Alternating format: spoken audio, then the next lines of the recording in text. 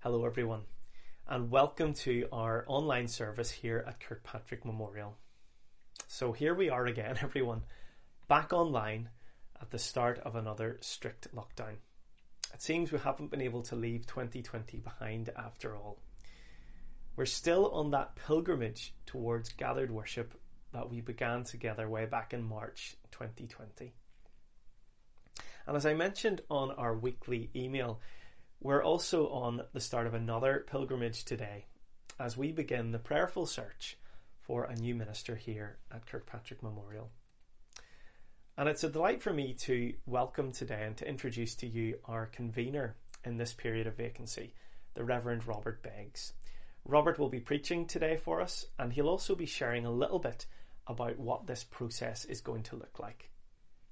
I know I can speak on behalf of the staff team and those of us who have met with Robert online already that he has been a real encouragement to us, and I know that we all as a congregation will find him an encouragement as he guides us through this process.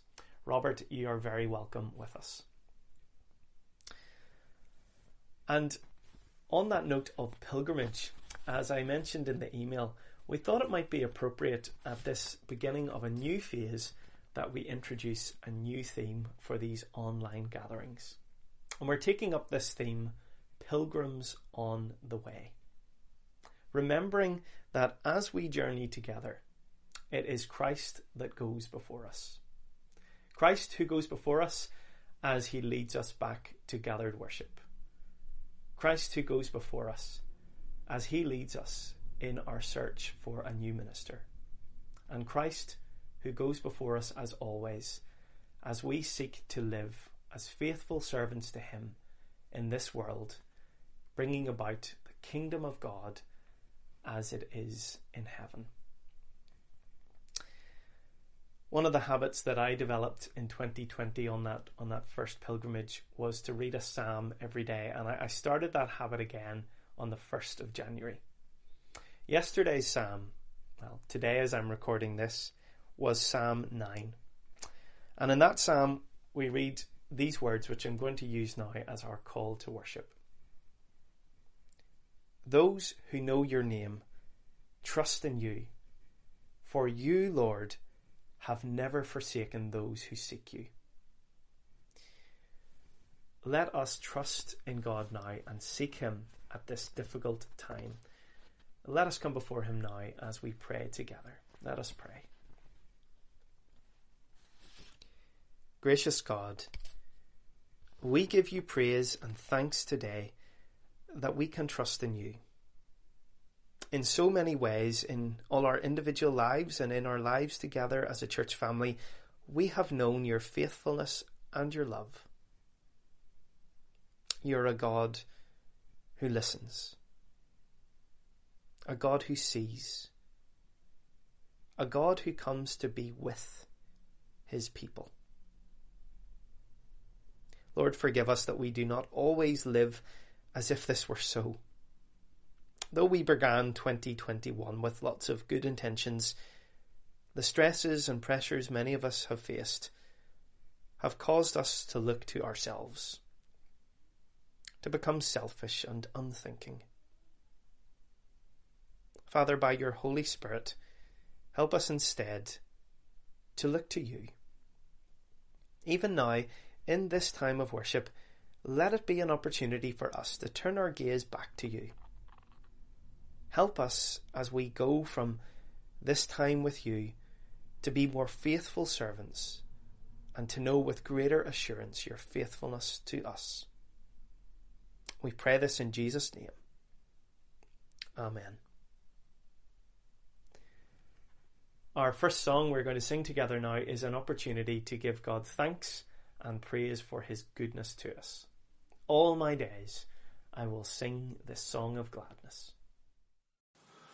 Well, good morning. My name is Robert Beggs, and the Presbytery has appointed me as the convener of the pulpit vacancy in Kirkpatrick Memorial. Our first task, or my first task really, is formally to announce that a vacancy exists in Kirkpatrick. And I will follow that quickly by saying that you as a church family are not alone in this process, nor am I, very thankfully, because the Presbytery has also appointed a commission comprising ministers and elders of your neighbouring congregations within the Presbytery, your friends. The Commission's task is to draw alongside the elders and the church family to guide the church through this vacancy and to ensure that adequate provisions really are made for pastoral care, the pulpit ministry or the Bible teaching, and also the provision of the sacraments during the course of the vacancy. However, at no stage, and I want to assure you of this, at no stage is the choice of a new minister taken out of the hands of the Kirk Session and the congregation. That responsibility still rests with the church family, and so I would ask you to be prayerful really about the vacancy. Please give time to praying for the future and about the future of the church family.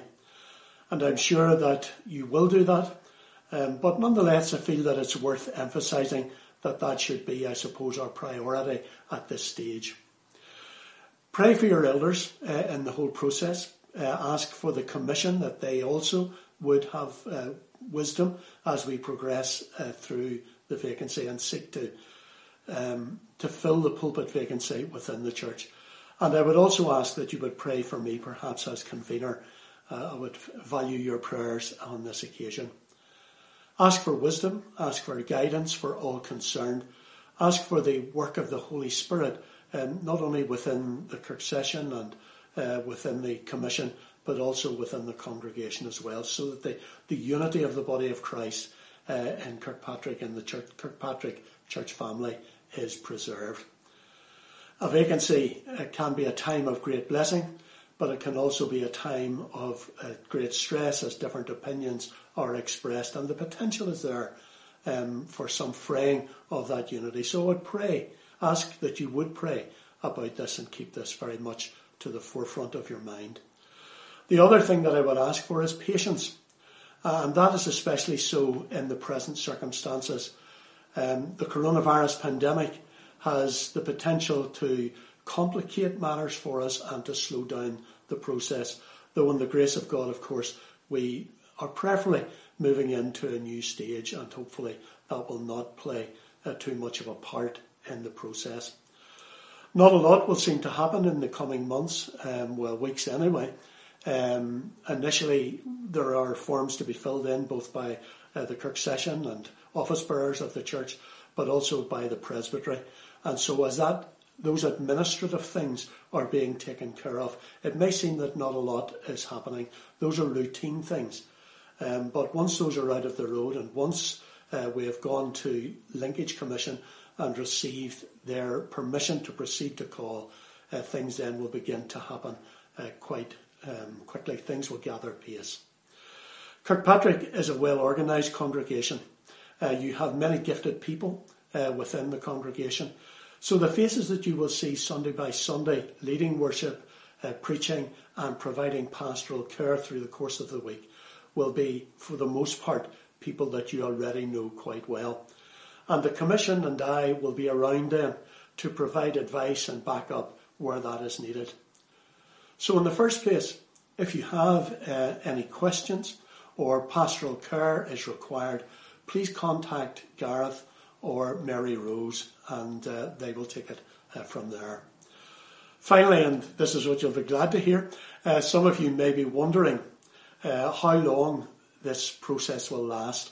I guess that's probably the question that's uppermost in people's minds. At this stage, given all that I've said, it's really hard to be precise about this. Tuesday evening, those of you who watched Christoph's installation in Hamilton Road will have heard the Clerk of Session say there that the vacancy lasted for 14 months. With hopefully an improving health situation and the restrictions that have been put in place in regard to the pandemic, I would hope that we would have a new minister installed towards the end of the year, or in around 12 months' time. However, that's very much a guesstimate, and you shouldn't take that as being the actual time scale. At this stage, I want to thank Christoph for the help that he has provided before he formally vacated the pulpit and tendered his resignation as your minister. I want to thank Gareth and Mary Rose and Paul and others who have been helpful at this stage and who have also welcomed me to the convenership of the vacancy. I look forward very much to getting to know you, at least some of you, in the coming months, and to working with your ministry team and your Kirk session and getting to know them. So let's leave it there for the present as we continue with our worship. This morning we find ourselves on a little detour from our series in Matthew's Gospel. Instead, we're in Deuteronomy chapter 34. The death of Moses. Then Moses climbed Mount Nebo from the plains of Moab to the top of Pisgah, across from Jericho. There the Lord showed him the whole land, from Gilead to Dan, all of Naphtali, the territory of Ephraim and Manasseh, all the land of Judah, as far as the Mediterranean Sea, the Negev and the whole region of the valley of Jericho, the city of palms, as far as Zoar. Then the Lord said to him, "This is the land I promised on oath to Abraham, Isaac and Jacob, when I said, I will give it to your descendants.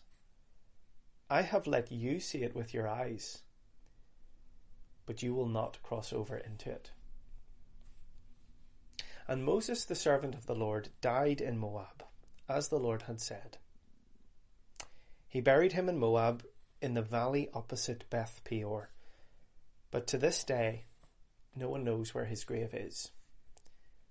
Moses was 120 years old when he died, yet his eyes were not weak, nor his strength gone. The Israelites grieved for Moses in the plains of Moab 30 days, until the time of weeping and mourning was over. Now Joshua, son of Nun, filled with the spirit of wisdom, because Moses had laid his hands on him. So the Israelites listened to him and did what the Lord had commanded Moses. Since then, no prophet has risen in Israel like Moses, whom the Lord knew face to face, who did all those signs and wonders the Lord had sent him to do in Egypt, to Pharaoh, to all his officials, to the whole land. For no one has ever shown the mighty power or performed the awesome deeds that Moses did in the sight of all Israel. The word of the Lord. Amen. Well, I know that you have been following a course of study in Kirkpatrick in Matthew's Gospel, and today we were scheduled to cover the flight of Jesus' family to Egypt. I'm not going to look at that this morning. Some of you may be disappointed, and I apologise to you for that, but I want to try and set this change of leadership that's been thrust upon you in Kirkpatrick into some kind of Bible context. In McQuiston, my own congregation, we have over the last number of months been trying to trace God's purposes of salvation through the Old Testament, beginning in Genesis.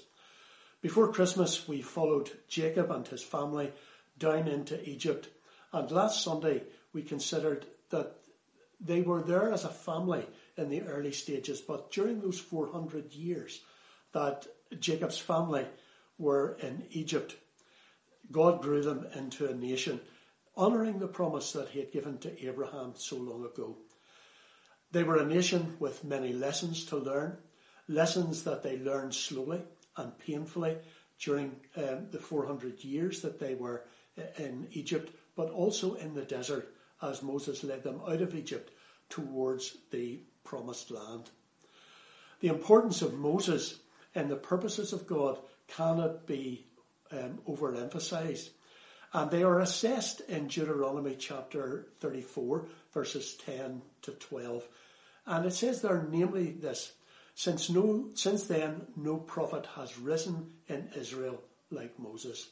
That's the place that the scriptures give to Moses in the story of Israel and in the salvation story of the Bible. Yet here it is in a process of transition in that leadership. And I find the lessons here both encouraging and challenging. Now, unless the people of Kirkpatrick are very different than any other people that I've known in other churches where a vacancy has occurred, you'll now be feeling a sense of loss. There will be a sense of loss shared among you, and there will be uncertainty about the future, a lot of questions being asked. And that too, I believe, must have been found in Israel. Though, of course, their circumstances were very different than your circumstances today, and they felt the loss with a much greater intensity. We're told that they mourned for Moses for 30 days. But what we also learn here is that Moses was not at that stage where he was unfit to lead, nor was he too weak in body or mind. And verse 7 tells us that despite his age, his eyes were not weak and his strength had not gone. Simply put, he had completed his work. That's what happened. He had completed his work, and the time had come in God's purposes for this change of leadership in Israel. And we have to see the vacancy very much in the same context, in those terms, that Christoph's work in Kirkpatrick had been completed. So while there may be regret at the end of an outstanding ministry, and trepidation for the future, where will we go from here? Where will we get another person like Christoph? We have to give way always to the sovereignty of God and the knowledge that he has his hand on this situation from beginning to end. If it was God's will to move Christoph on to ministry in Hamilton Road, then the corresponding part of that must be that it is also God's will to bring someone new to develop and extend your ministry in Kirkpatrick. And to accept that and come to terms with that is a very important part of this process. We need to remember that every minister is only a servant of God, as Moses was in his generation. The Lord, who was Moses' master, is the same one who stands above and behind every minister or leader in a congregation. And that's surely an encouragement to us. The Lord, who is able to give strength in every situation and gifts to those who he calls to leadership, provided for Joshua again and again. And that will continue to be the case. Joshua was not Moses. He could not be Moses. He was a different person completely, with presumably a different personality. But I want you to notice, if you've got your Bible there in front, if you look at Deuteronomy 34, verse 9, and you will notice that he was filled with the spirit of wisdom. And this was nothing short of an anointing from God for this task that he was engaged in. And this, you see, is why the coming months, we must be prayerful in the coming months about the vacancy.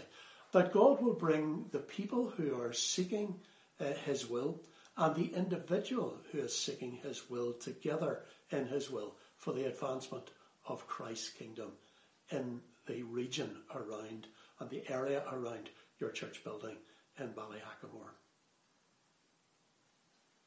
Well, the leader, or in this case, in our case, I suppose the minister, is only one side of this equation. The other side of this equation is the people, really. And with this, we'll draw things to a conclusion this morning. There is work to be done.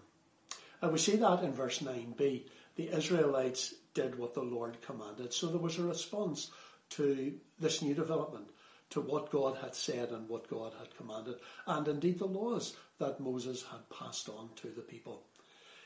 It becomes clear that in God's charge to Joshua, as we read it in the very next chapter, in Joshua chapter 1, that this change of leadership will also bring about a new departure. For Joshua and for the people, there will be a new direction. They are not to rest where they stand. They are not to be still. It's not a question of marking time. They are to get up and to move into the land, to cross the River Jordan and possess the land that God has promised. Now, this may be a time for Kirkpatrick church family to regroup, to consolidate what has been achieved over the last 17 or 18 years, to rejoice in what has been good and helpful in the past, and to continue those ministries for the future, those that the Lord has blessed. But it is also a time to listen to what the Lord is saying, to come with some sense of anticipation, not to question who will come primarily, but that the Lord, the Holy Spirit, will guide the future, that his hand will be upon the eldership and the members of the congregation, and that he will lead us in the way that he has done with all his people in the past. And I think there's an encouragement in what we read in Joshua chapter 1 verse 2. Now then, you and all these people get ready to cross the river Jordan into the land that I am about to give them. Now, does that possibility of doing something new and discovering something new in God's will, is that not exciting and encouraging? Yes, despite the sorrow of parting from the only minister that most of you have known in Kirkpatrick, despite the sense perhaps of feeling adrift, the knowledge, first of all, that all is in God's hands and that he indeed may be doing something new in your midst must be very encouraging at this stage.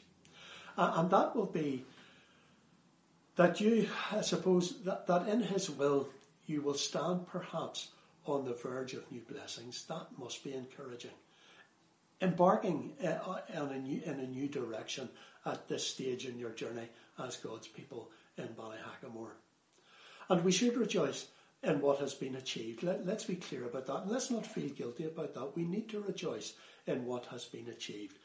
But if we only look to men, then we will be disappointed. Commenting on this passage in Deuteronomy 34, Chris Wright points to the danger that existed in venerating or over-venerating Moses. I suppose from our point of view, what needs to be clear now is that you won't get another Christoph. And so it would be vain to look for one exactly the same. And that's not what we should do. We should be seeking God's will. What we ought to do is to seek wisdom and to seek his help as we set out on this task and on this journey. And that's an exciting task that lies before us. So it is not for us to surely it must be for us rather to press on now in God's plan and to seek to fulfill his purpose. And I took note when I listened to your service last Sunday. I took note of what Gareth said at the very end of his speech, that next Sunday, that is today, Christoph will be leading worship in Hamilton Road, but we will be here in Kirkpatrick. Now, it is here, folks, it is in Kirkpatrick that the work of Christ continues, and it continues today, and it will do in the future. But we go forward into the future with this promise, and I think that this is an important encouragement for us. And this is the promise that the Lord will build his church, and the gates of hell will not prevail or press in against it. What a privilege it is for us that the gospel will go forward, and the gates of hell, as the gospel and the good news press in on the kingdom of evil, that God will build his church. And may God bless us all as we seek his will and seek to do that work in the coming days. Well, let's just close in prayer. Let's all pray together. Our God and our Father, we want to thank you just for what we've learned from Scriptures today. We pray, O God, that the lessons of the Bible will be taken to heart.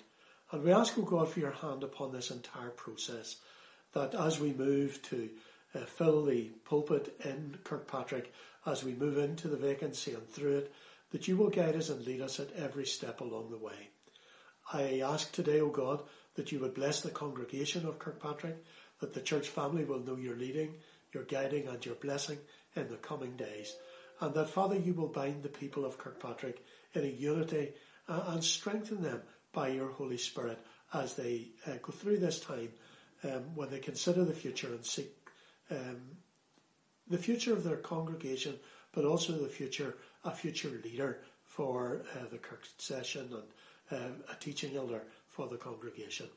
Father, will you have your hand upon this process from beginning to end and lead us, each one, and collectively as your people, to the person of your choosing.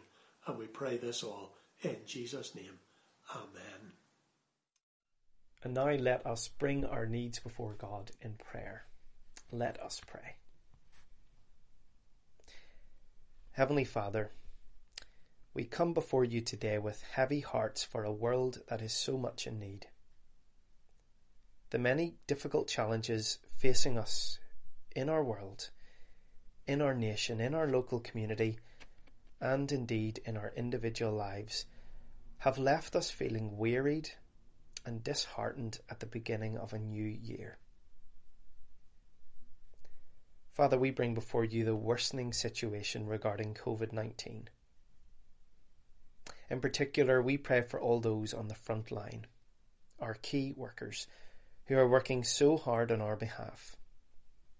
We think of those in the National Health Service, from consultants to hospital porters, from nurses to cleaners. Be with all those who are struggling to care for the sick and the vulnerable in these exceptionally difficult circumstances. We pray too for those in schools who are facing enormous pressure, for school leaders, teachers and students who are constantly being asked to adapt to an ever-changing situation. Father, we pray for the mental health of our children and young people in particular, especially those who are worried about the situation with examinations, AQE, GCSE and A-level. Lord, in the midst of all this, we continue to pray for our political leaders. We give you thanks that we have the opportunity to elect people to make decisions on our behalf, and we realise what a burden this is. And so, Lord, we pray for wisdom. We pray for goodwill and a spirit of cooperation for our representatives in Stormont. We think not just of the COVID-19 situation, but of all of the disruption and fallout caused by Brexit. Lord, as we pray for our politicians, we are mindful of the dark situation in the United States. Many of us were horrified to see images of disorder in the capital this week. And so, Father, we pray for peace in that land which has for so long been a symbol of freedom and democracy in the world. Help those of us in your church, Lord, to remember that our allegiance is not to a political party or an ideology, but to Christ, who is our true King, the King of heaven and earth. Lord, as we bring these prayers before you, I'm reminded of the Christmas song, O Holy Night, which contains that wonderful line, a thrill of hope, the weary world rejoices. Father, today help us to know the truth of these words. In a weary world, may we be animated by the thrill that comes from knowing the living God. In the name of our Lord Jesus Christ, who is our hope, we pray all these things. Amen. We now come to the end of our service, and as I often say, this isn't the end of our time of fellowship together. It's an opportunity to pick up the phone, to call somebody in the congregation and to let them know you're thinking of them. I think that's particularly true today as we begin this new phase of lockdown. Let's continue, as Gareth said in his email to us, to look out for one another, remembering that we are pilgrims on the way together, called to love and serve the Lord. And so let us go now with God's blessing over us. May the grace of our Lord Jesus Christ, the love of God, and the fellowship of the Holy Spirit be with us now and forevermore.